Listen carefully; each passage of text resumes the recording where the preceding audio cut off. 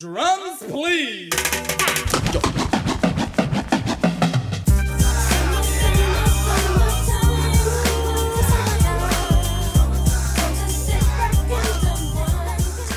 You know what I like about summertime in the US of A? I like firing up the grill. I like throwing on some thick, juicy steaks. I like throwing the frisbee right over the heads of a bunch of little kids. I like digging deep in the cooler where it's cold and pulling out a nice tall boy, passing it over to whoever's walking by. Thanks, Glenn. Yeah. I like fireflies at dusk. I like when you can smell the rain, when you can hear the thunderstorm rumbling towards you, the ground electric in anticipation of what's coming next. I like handing sparklers to the neighbor kids when everybody's getting ready for the big fireworks show my cousin Josh is cooking up. I like it when Josh tells everybody to stand back now, and starts lighting up fireworks obtained through wildly clandestine means. I like those huge rockets that take off in the sky and explode.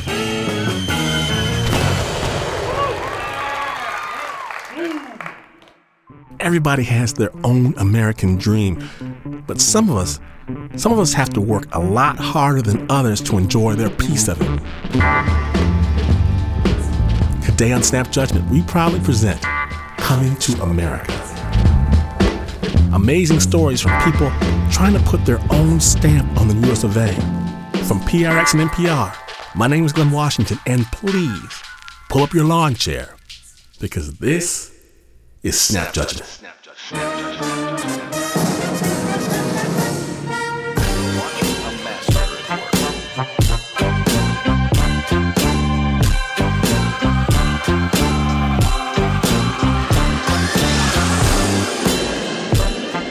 Today, on the Coming to America episode, we're looking into stories of people chasing their own version of the American dream.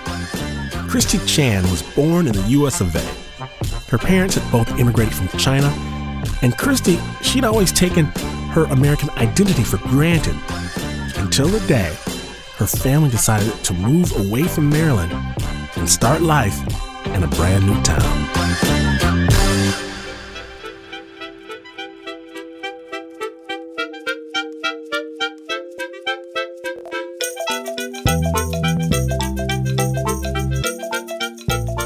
So when I was a kid, I grew up in a rural suburban part of Virginia, and my parents were Chinese immigrants, and we moved there because my parents found their dream home.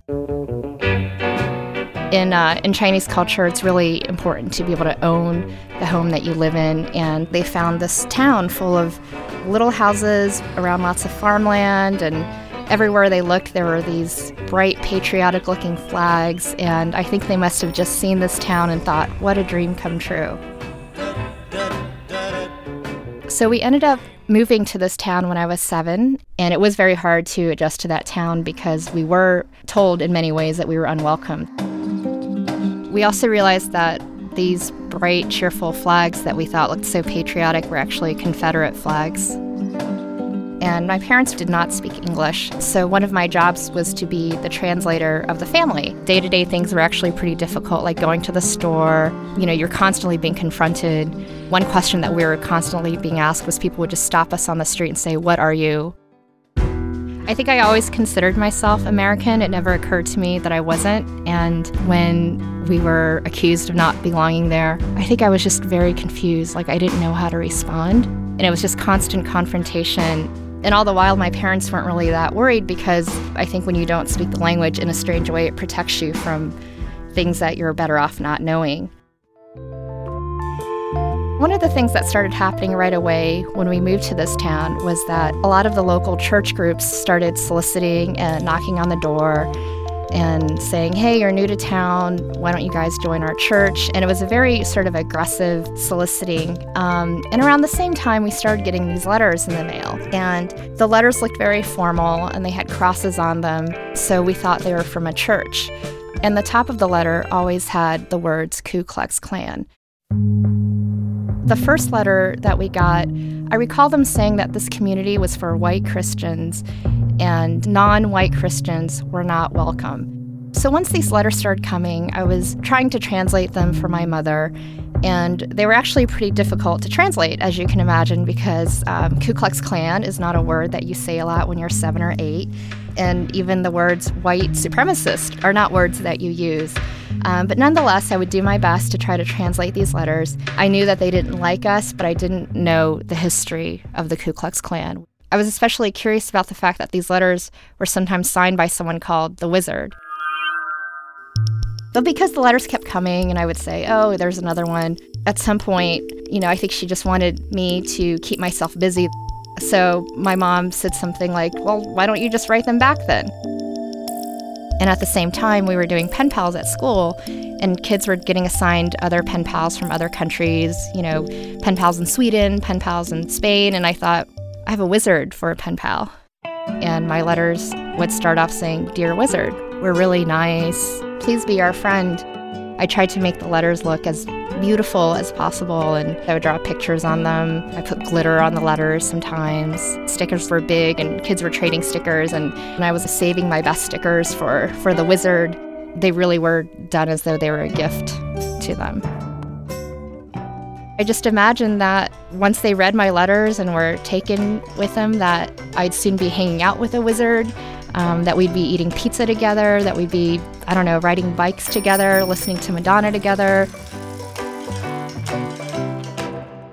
There was one evening where both my parents were working late, and we'd always been instructed that when the kids were home by ourselves, you don't answer the door, you turn the lights out, and you pretend no one's home.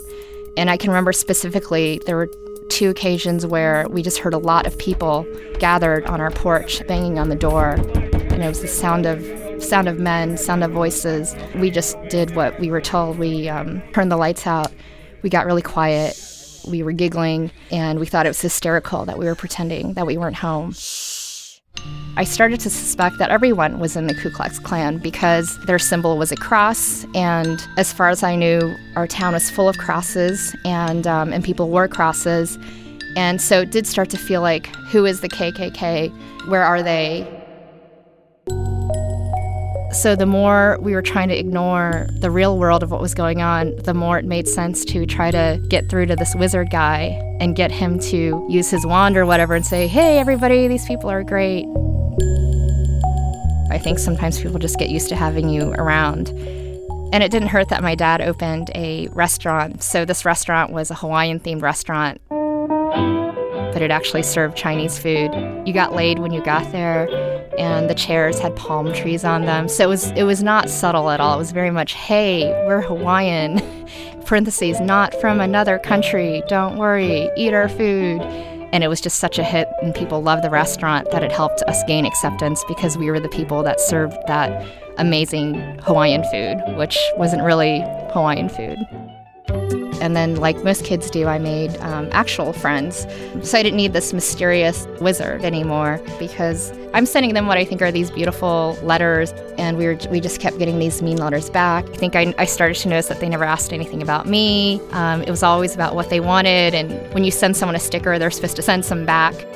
The real kids were much more interesting. So at some point, the letters actually stopped coming. So for me, this meant that either the letters worked or that they had moved on to someone else. So whether or not a little bit of magical thinking was involved, I'll never know, but it didn't ever occur to us to move to another town and to not live here in this country, because what is more American than to make it work?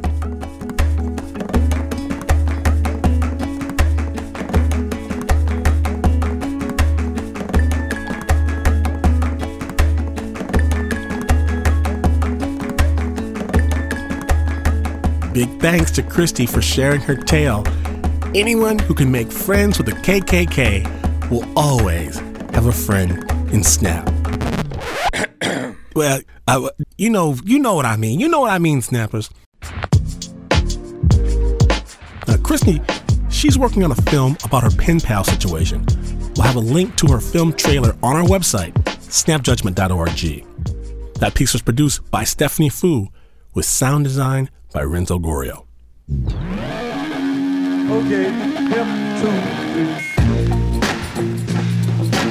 3.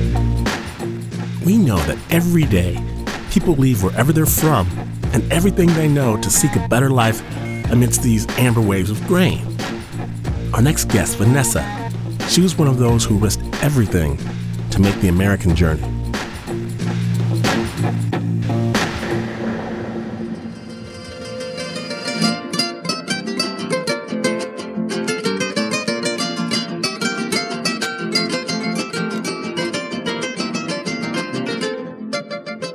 My name is Vanessa.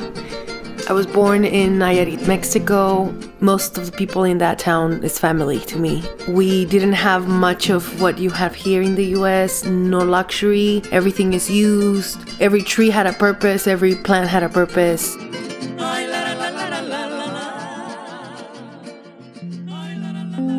My mother had moved to the US since I was 8. And after 5 years is when she sent for us.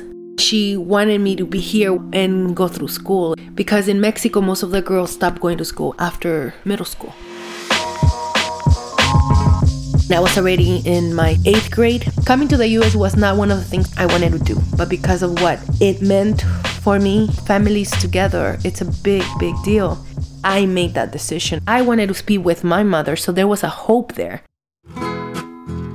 The idea of a coyote in Mexico is people that help those that needed to come across the border. In the US, a coyote is a criminal. In Mexico, the coyotes in our town were seen as respectable people. They get very good treatment by the people. They're like heroes to many of them. Family back at home had contacts with a coyote in Tijuana. And that was an elderly person that used to help a lot of people that come from our town. This coyote family had a 2-story home, nice cars. They were very well off. The man came, picked me up with his wife, got to know me, and they treated me really nice. During lunch, he actually talked to me about what was gonna be. This other person was gonna cross me, but there was gonna be someone that he trusted. And then we drove to the meeting spot. He said goodbye to me very nicely. In Spanish, we say, nos vamos a ver pronto. Then he handed me off to this other coyote. They spoke. He just said, you take good care of this girl. If anything happens, you pay. You pay with your life.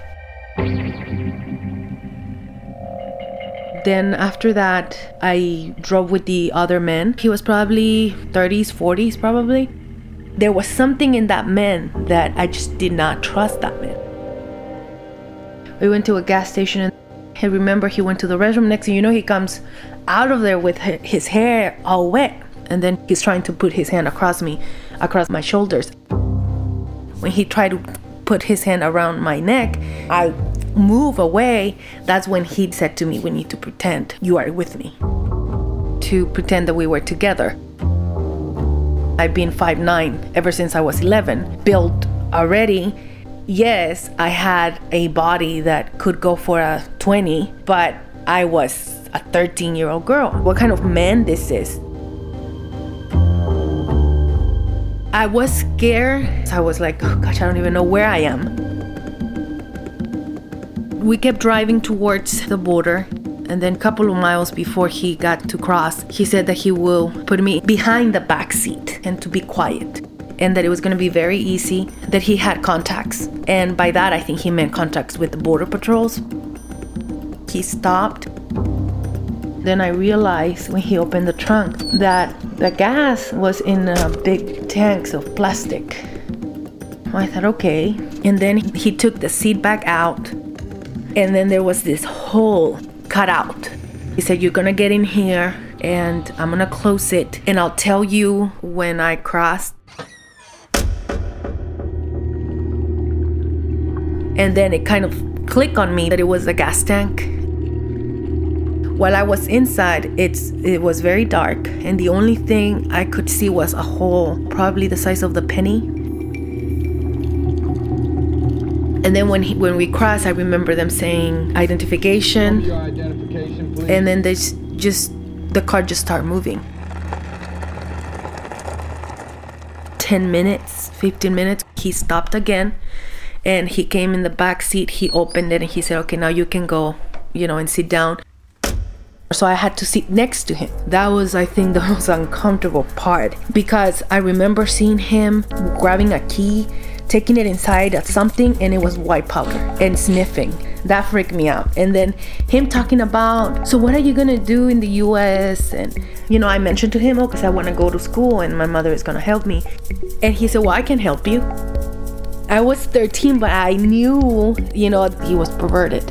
He even offered that powder, I said, no, thank you. He takes me to his home where my uncles and my mother were gonna pick me up. When he got to his home, he behaved totally different. He wouldn't even talk. So he was like a different person. The wife sat down and started talking to me, very nice. And she started doing a prayer and she's talking about God. And I'm just thinking to myself, does she even know what this man is doing? When my uncles showed up, I just run straight to my mom and just got in the car and I hugged them. I hugged my mother. I cried. Yeah, it felt great because it was, okay, this is over. I was able to go to school. I was able to graduate from UCLA. I'm married to a wonderful man and I have a 5-year-old and I have a great life. But every time someone tells me they're trying to come for any reason, when I talk to my friends or family in Mexico, I keep asking them why. Here, the networks of support are not in this country as they're in your country. I still think about it like if I would have been an adult, I wouldn't think I can trust anyone with my daughter. And there's a lot of not happy ending stories when it comes to border crossing. If I would have known what I know now, I don't think I would have done it.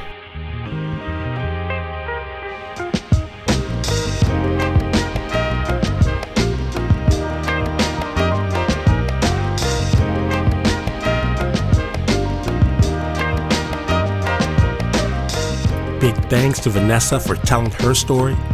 If you have a story you think the world needs to hear, let us know on our website, snapjudgment.org. That piece was produced by Stephanie Fu, with sound design by none other than Pat Mesiti-Miller.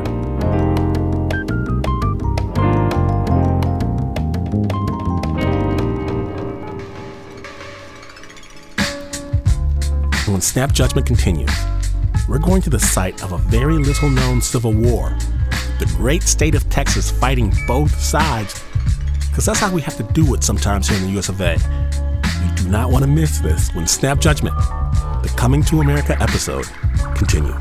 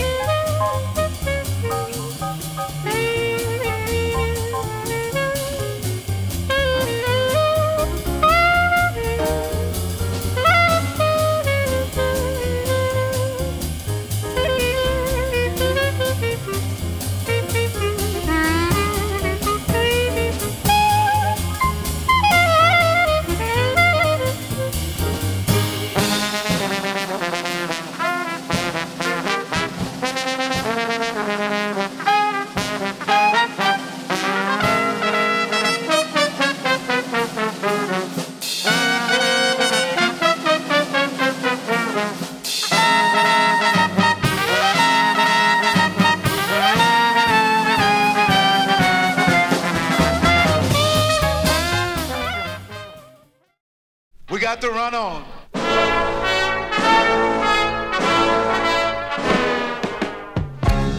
Welcome back to Snap Judgment, the Coming to America special. Now, we've been featuring immigrants coming to the US of A, but even once you've been here a while, freedom, it ain't no guarantee. Snap Judgment's Stephanie Fu went all the way to Marfa, Texas, to bring us this next story.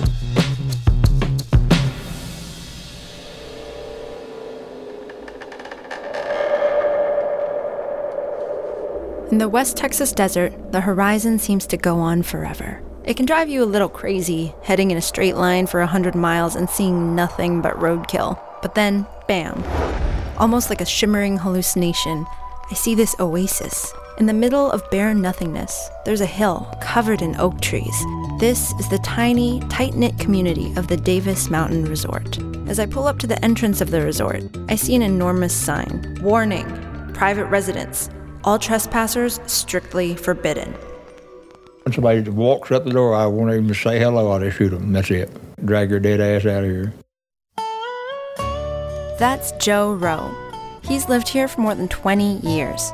And he's got this beautiful adobe house. He built the thing himself. And since he prefers to shoot first and ask questions later, it's a damn good thing he was expecting me. When did you first shoot a gun? Probably when I was 10 years old. There's more guns in this house right now than there are people, I guarantee you that. You hear that snap? Okay. Joe is a lot nicer than he'd like you to believe. Everyone in West Texas loves this man. No wonder. He greeted me with low-fat, fresh-baked blueberry muffins. And the thing is, he's actually got a pretty good reason for owning all those guns. 15 years ago, he used them when he got into a showdown to defend his homestead. We built it, and I intend to stay here. I didn't build it to give it to someone else. See, it all started when a stranger rolled into town by the name of Rick McLaren. McLaren had some ideas that didn't sit well with Joe Rowe. You didn't really talk to Rick McLaren, you listened to Rick McLaren. Rick McLaren moved in just down the street from Joe. McLaren was a secessionist who believed that Texas was annexed illegally to the United States, so it should be considered its own republic, the Republic of Texas. And of course, McLaren crowned himself the head of the Republic of Texas. Who in the hell he decided he's going to just become the head of the Republic of Texas? Do you think that Texas was annexed illegally? Even if there was, it's a little late in the game now. We disagreed over some things philosophically down through the years. Their main quarrel was over the fact that McLaren organized a militia group for the Republic of Texas. He set up a training camp a couple miles down the road from Joe. Dozens of militiamen moved into what McLaren called his Republic of Texas Embassy, and the militiamen practiced military maneuvers, which meant they had pipe bombs, trip wires, and blow up things, and they'd drive up down the road with their automatic weapons. The Republic of Texas even published manuals with instructions for creating homemade bombs and disabling civilians. The community was not happy about this. A lot of the people in the resort are retired, and the last thing they needed was pipe bombs in their vegetable gardens. And as the president of the Homeowners Association, Joe spoke up. And I'm a pretty vocal person anyway, and have a tendency to readily express my opinion about anything, and I didn't like what was going on. Because of this, Joe was on the top of McLaren's hit list. McLaren said that if anybody messed with the Republic of Texas, he would get his revenge. But McLaren said an awful lot of things, so authorities didn't pay him much attention. Until one day, somebody did mess with the Republic. A sheriff pulled over a Republic of Texas militiaman. And when he stopped him, he was going to take him to jail on a weapons violation. He had some illegal weapons in his car. The man was taken off to jail. McLaren found all this out by listening to his police scanner. And he lost it. He sent out the order to his men. Seize Joe Rowe's house and take him hostage. Seize Joe Rowe's house and take him hostage. That's a direct order. McLaren devised a plan to send two men to seize Joe's home, Greg Paulson and Richard Keyes. Paulson was the man in charge, and Keyes was to be his lackey. Joe heard them pull up in his driveway. And people started jumping out of the cars wearing camouflage clothes and carrying semi-automatic weapons and spreading out around the house. What's going through your head at this point? Holy what's going on? And Greg Paulson approached the back door, and he told me, surrender, you're under arrest, we come to take you hostage. But you gotta be insane if you think that you can take Joe Rowe down without a fight. And I said something like, you're crazy, get your butt out of here. I was on the inside of the door, and he was on the outside out there, and I had my pistol pointed at him, and he had his rifle pointed at me, and we had what you call kind of a Mexican standoff there for a minute. Each man waited for the other to make a move. And just then, Joe's dog walked off the porch between the two men. Remember those Republic of Texas manuals? They said, the first thing you do when you invade someone's house is neutralize their pets. And to me, neutralize means kill. So I thought there's my favorite dog walking off the porch, And by the time he said, lay down your weapon, there's more of us than there are you. That was a fact. I could see that. So I said, okay, I will if you won't shoot my dog. He said, okay. So I laid my pistol down, and when I raised back up, he shot me. He shot 3 times. Joe was hit once with a bullet to the shoulder, and he yelled out, "You son of a bitch, you shot me anyway." And that's exactly what I said. And that was my testimony in court. And you know what, in retrospect, that's right. He never said he wouldn't shoot me, he said he wouldn't shoot the dog. I guess he done what he said he'd do. "What's it like to get shot?" It hurts. It hurts. I thought, damn, this ain't working out very well. This ain't the way it works on TV, you know. The hero's finna get his ass kicked here. Paulson and Keyes shoved their way into the house. As the leader, Paulson ordered Keyes to fill the bathtubs with water in case authorities cut off the water supply. Then, Keyes took his car down to the end of the driveway and shot his own tires out so that the car could be used as a roadblock. Lastly, they took down Joe's Texas flag and put up the flag of the Republic of Texas. It was clear they planned to stay a long time. Joe's shoulder was torn up from the bullet wound, and it looked like he was in bad shape. I was bleeding quite a bit at the time. All that blood really freaked out Greg Paulson. And I think he got to thinking, damn, this old man's going to die, and I'm going to be in big trouble. I done killed somebody. But truth be told, Joe was just fine. You know, I had my ass kicked worse than that Saturday night in the honky tonk. And went back on Sunday for more.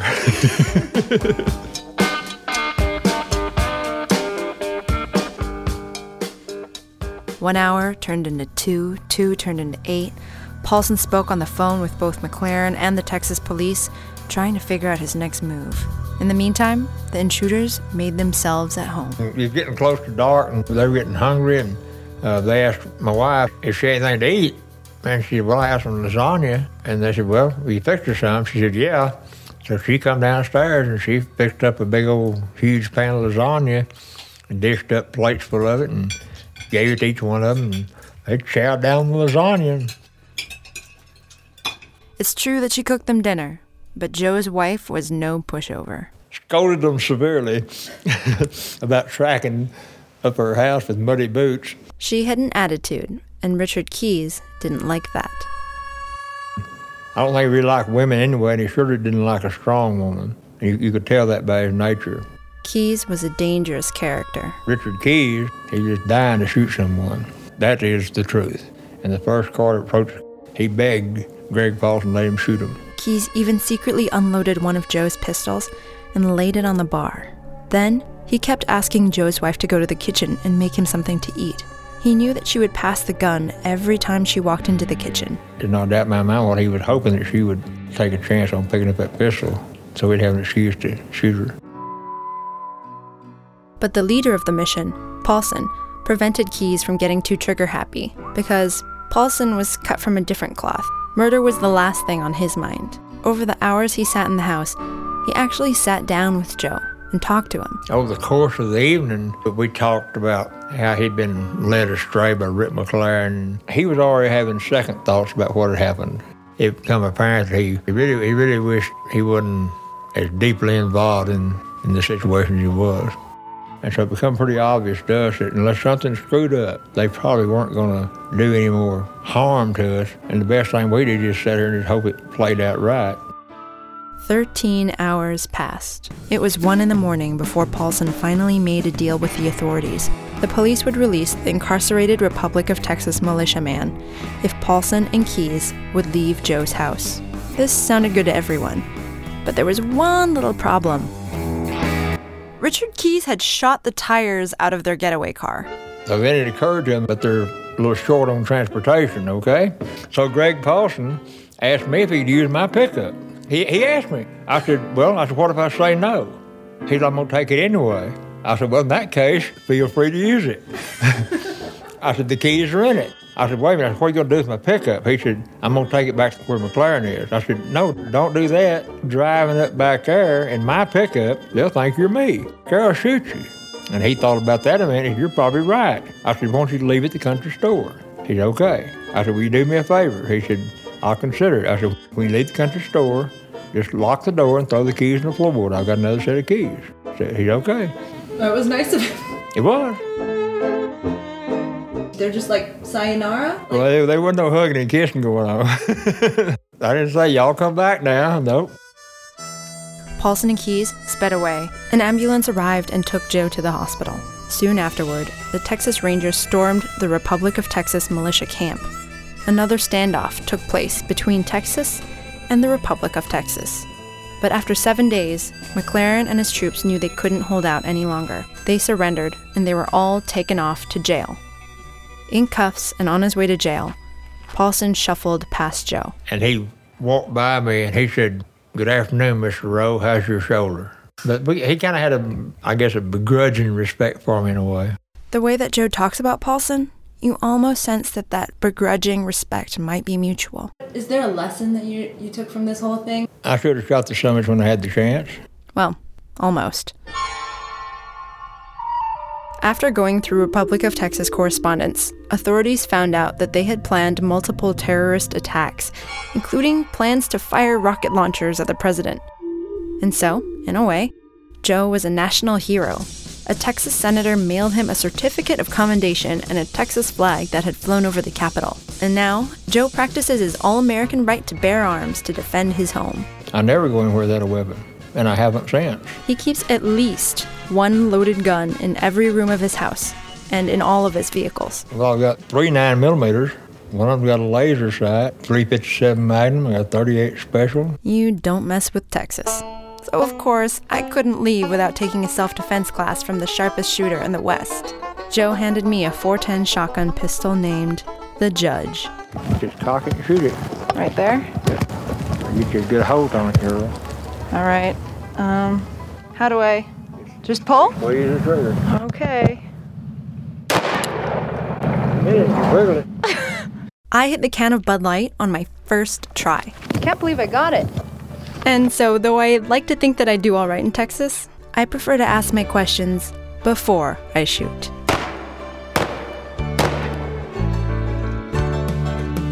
That morning, a lady locked arms with a shotgun, and the pistol rode west with the sun. Now the outlaws of Tombstone and the outlaws forever know that death is the way of the gun.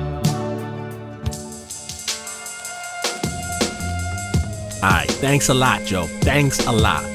The last thing I need here in Snap Studios is Yosemite Fu shooting off guns all over the place. Keep your guns at home, Stephanie Fu. Keep them at home. Now, if you want to see video of Joe reenacting this shootout, go on ahead, check it out. The video is there on our website, snapjudgment.org. We stay on suckers who perpetrate and lay down law from state to state. We stay on suckers who perpetrate and lay down law from state to state. When Snap Judgment continues, we're putting on our travel boots because we're people that likes to move. Am I right? Am I right? You know I'm right. When Snap Judgment, the Coming to America episode continues. Stay tuned.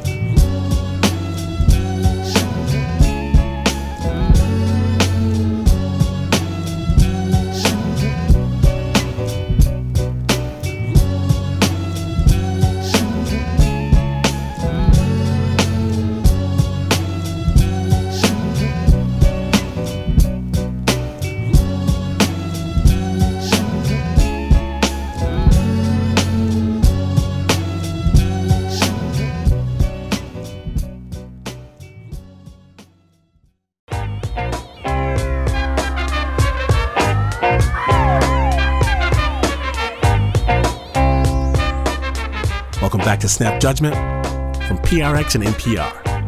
My name is Glenn Washington, and today, in between the hot dogs and potato salad, we're exploring the stories of people trying their level best to get a taste of the American dream. And sometimes, you don't know what you've got until it is gone. See, as a little boy growing up in Chicago, Sam Biederman knew there was something a little different about him. I'll let him explain.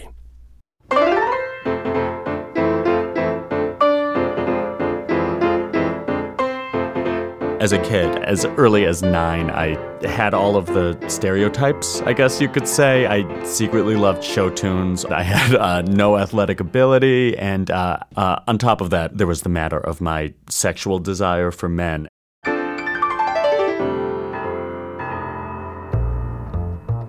Early to mid-high school, so I'm about 15 to 16, and sometimes I thought that my desires were just a phase, sort of a stop on the way to normalcy. I was uncomfortable with what I was slowly beginning to really identify, that I was gay and that I am gay, and my sexuality wasn't something that I could change, but I wasn't quite ready to admit it. Instead, I just sort of tried to tamp out all gay qualities that I had, because if I didn't have any qualities, well, then I wouldn't be gay. In the 90s, I went to a private high school in Chicago, and a trip to Africa was offered to us. You know, what appealed to me about it was that it seemed like a place that was so foreign, with people so different, that I would just become an American. You know, I wouldn't have my sexuality to differentiate myself.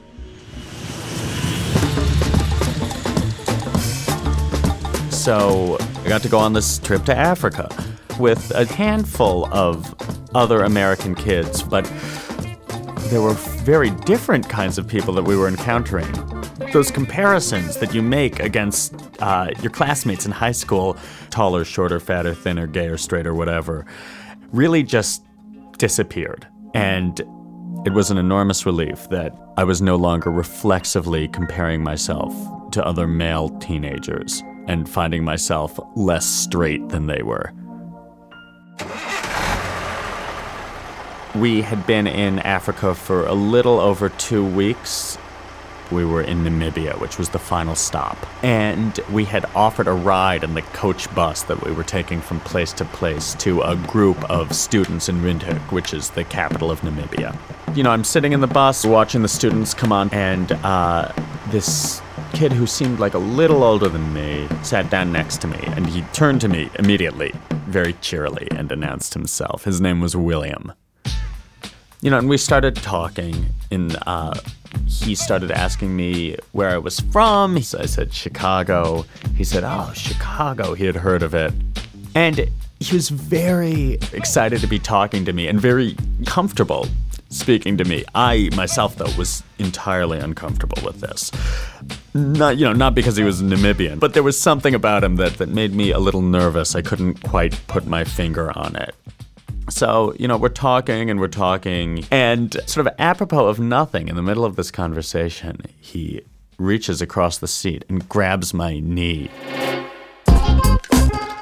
It was very hot, so I was wearing shorts. I remember he grabbed my naked knee. And he says to me, I'm not like other boys.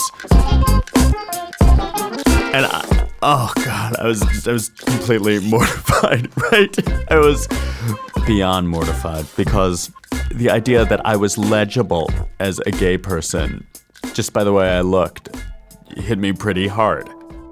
I mean, somebody who I felt couldn't be more different from me, from literally all the way around the world, saw me and identified me as the gay kid on the bus. I lied to him and told him that I was like other boys, and he sort of looked at me a little surprised. And I asked him, well, what's it like to be gay? This thing that I'm totally not. And, he said it was not good. There was a lot of homophobia. People here are pretty prejudiced. And he says to me that they had a youth center, like an LGBT youth center, and people had come by and thrown bricks through the window, so they had to meet in secret, about how he was gay, and his parents didn't know he was gay, and he could never tell his friends, and he had to get out of Namibia. He kept saying, he said, I'd really like to go to the United States. It seems much better there for someone like me. And, here I was, a closeted American kid, and I said, yeah, it's much better. Within a couple days, I was back in Chicago. And over the next year and a half, I came out. I'm a little uncomfortable with the narrative of, hey, I went to Africa and this guy taught me a lesson about what it really means to be X, Y, and Z. I look back on this incident with, red-hot shame that William was completely open about who he was, and I met that with a really self-defensive lie. It's, one of the more cowardly things I think I have done. Unlike Namibia, I grew up in a really tolerant neighborhood in a really tolerant city, and coming out was something that I was able to do and just get complete love and acceptance, and I could have done it a lot sooner.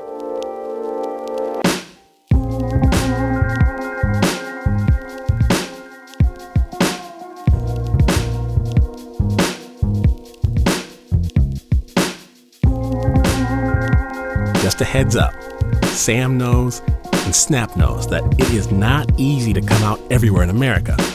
Sam had a supportive group of people around him, and that's great. Big thanks to Sam Biederman for sharing your story. That piece was produced by Anna Sussman and Pat Mesiti-Miller.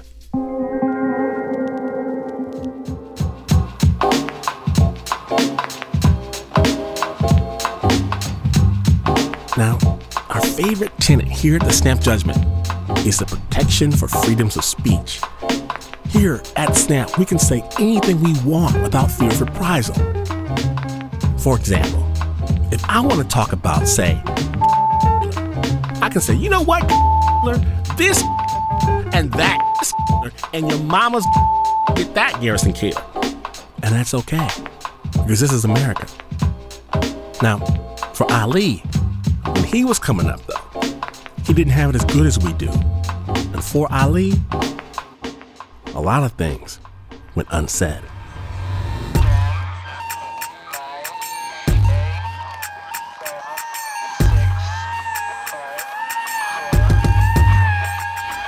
This is Ali. He's from Turkey. Hi, I am Ali. There are 3 things you need to know about Ali. 1, his religion, which is Alevi, a type of Shia Muslim. 2, his ethnicity, which is Kurdish. And 3, Ali has a really big mouth. If I get connected, then I start talking. Thing is, if you live in Turkey, it's not always fun to be a Levi or a Kurd, and it can be dangerous to have a big mouth. Kurds are the largest minority population in Turkey, and to some, they're seen as the biggest threat to Turkish culture. Until recently, even speaking the Kurdish language was a punishable offense. You cannot say I am a Kurdish, this is a Turkish country. And in the 30s, the Turkish military killed thousands of Kurdish people. They killed around 40,000 Alevi Kurdish people. So it's no surprise that when he was growing up, Ali was told to stay silent about his identity. When I hang out with my friends, they ask me, what's your name? Ali. They ask me, are you Kurdish? I said, no, I am not, because I scared. So Ali learned to disguise his accent, pretend he was a native Turk, and stay silent. And when he came of age, he was drafted by the Turkish military. Everybody has to go. Even Kurdish, Turkish, doesn't matter what's your ethnicity. If you're Turkish citizen, you have to go to army. He performed incredibly well and was one of the strongest soldiers they had. And so one day, some officers called him to them. They called my name, and then they said, well, after this, you gotta go to Foça, which is the special force. Ali was selected by the special forces. This was not good news. Kurdish militants were staging a rebellion and fighting against the Turkish army for the right to practice their culture. And as a member of the special forces, Ali would have to go fight against his own people, and he couldn't do a thing about it. It's weird. I felt bad about they are forcing me to try to fight with my own people. They were fighting for their right to express themselves. They want to have a right. But against his own inclinations, Ali was a good soldier. When there's a fight start, you don't say that's my own people because they are shooting you. So then you have to start to worry about yourself. You are trying to protect yourself. So I got close to my unit because we share our food, we share our water. Probably if something happened to me, they are the ones gonna protect me. Sometimes they were forced to do terrible things. Once he captured a Kurdish prisoner of war who had surrendered to them. There was a guy that I will never forget. His name was Ahmed and he was 18 years old, just a boy. The captured boy spent 2 days with Ali and his unit. So he was 2 days with us at the mountain, so we shared our food with him. I mean, he was just 2 years younger than me anyway. But Ali says his superiors decided it would be too much work to bring the boy back to the base. At the end, when we were going to the army base, they killed him. Ali said that they killed him. The boy, they killed him. Ali knew then that if he had to fight against his own kind, the least he could do was speak up for the first time in his life. He was finally honest about his identity. I think that I'm strong enough, I can fight enough. Someone asked me, what are you? I was not scared to tell because I am proud of being Kurdish. After they found out who he really was, some of the people in Ali's unit became suspicious of him. One even started to taunt him. In our room, so we start to talk. He tried to make me upset and angry that I am a Kurdish. And when the Kurdish militants cracked his unit's secret radio code, my teammates, they were looking at me that probably I did it. They reported Ali to authorities because they thought he had leaked the code to the enemy, and Ali was put into a cell. They locked me up for 2 months. Eventually, he was set free because there was not enough evidence to incriminate him. He saw the consequences of being truthful about his identity, but that did not faze him. After being discharged, he continued to open his mouth. After that, I couldn't hold myself when the people having a conversation, when they see, okay, all the Kurdish is terrorists. If someone is telling me that I am like this, I cannot be quiet. All the arguments that Ali was getting into did not go unnoticed. The Turkish police began to keep him on their radar. We sit at the coffee shop, we just talk about the politics. Randomly, the police comes and asks the ID, and then they says, okay, let's go to the jail. They arrest me several times because that I am a Kurdish, so that's happening all the time. You do something against the government, you have to pay for it. Ali says that the police then started placing threatening calls to his home and his workplace. So finally, Ali's boss called him into his office to talk. And then he said, Ali, you gotta stop talking. You will disappear. Well, I told him, no, I cannot hold myself. If you care about other people, if you care what's going on in the country, you will open your mouth.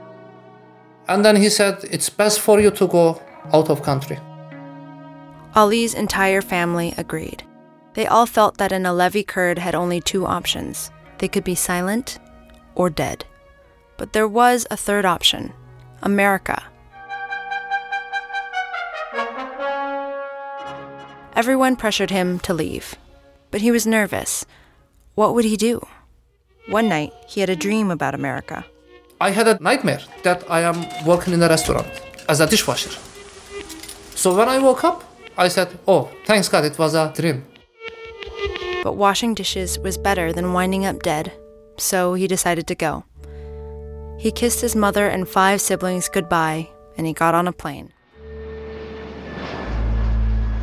I had around $5,000 in my pocket. I said, okay, well, what am I gonna do? Where am I gonna go? So I started to work as a dishwasher because that's the only job that I can get. So my nightmare became a true. But he didn't wash dishes for long. Even though he'd never cooked anything in his life before that moment, he decided he wanted to be a chef. I start to tell the people, okay, show me, I'll make it. Show me, I'll make it. Show me, I'll make it. So then I start making it. I start to learn and I start to cook. I like to cook pasta. It's my favorite. Eventually, he became a citizen and opened his own restaurant, a delicious Italian place in San Francisco. And that's where I met him, over a killer plate of pasta.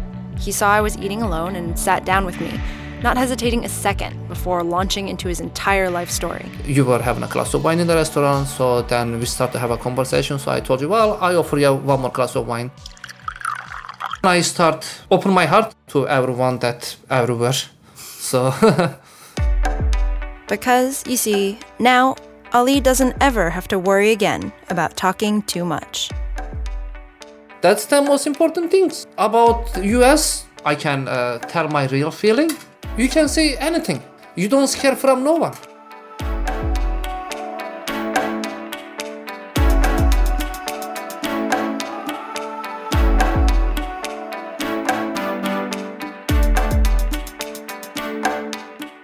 I want to thank Ali for being brave enough to tell his story. And big thanks to all the snappers who are out there listening. That piece was produced by Stephanie Fu.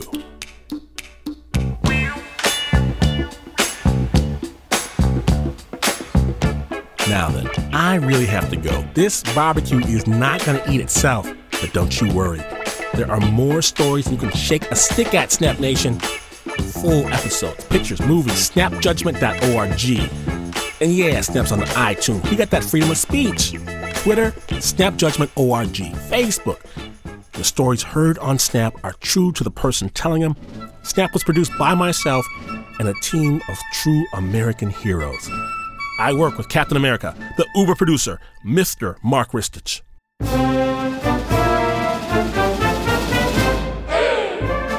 Stephanie Fu appreciates the footwear on display in real American designer stores. Anna Sussman was not allowed to play with G.I. Joe. Pat Mesiti-Miller knows the Pledge of Allegiance backwards. Renzo Gorrio hates scotch but loves whiskey. Jamie DeWolf claims America, but America does not claim Jamie DeWolf. Julia DeWitt bleeds red, white, and blue, and Will Urbina does his patriotic duty each and every day by eating vast quantities of American meat and American meat byproducts.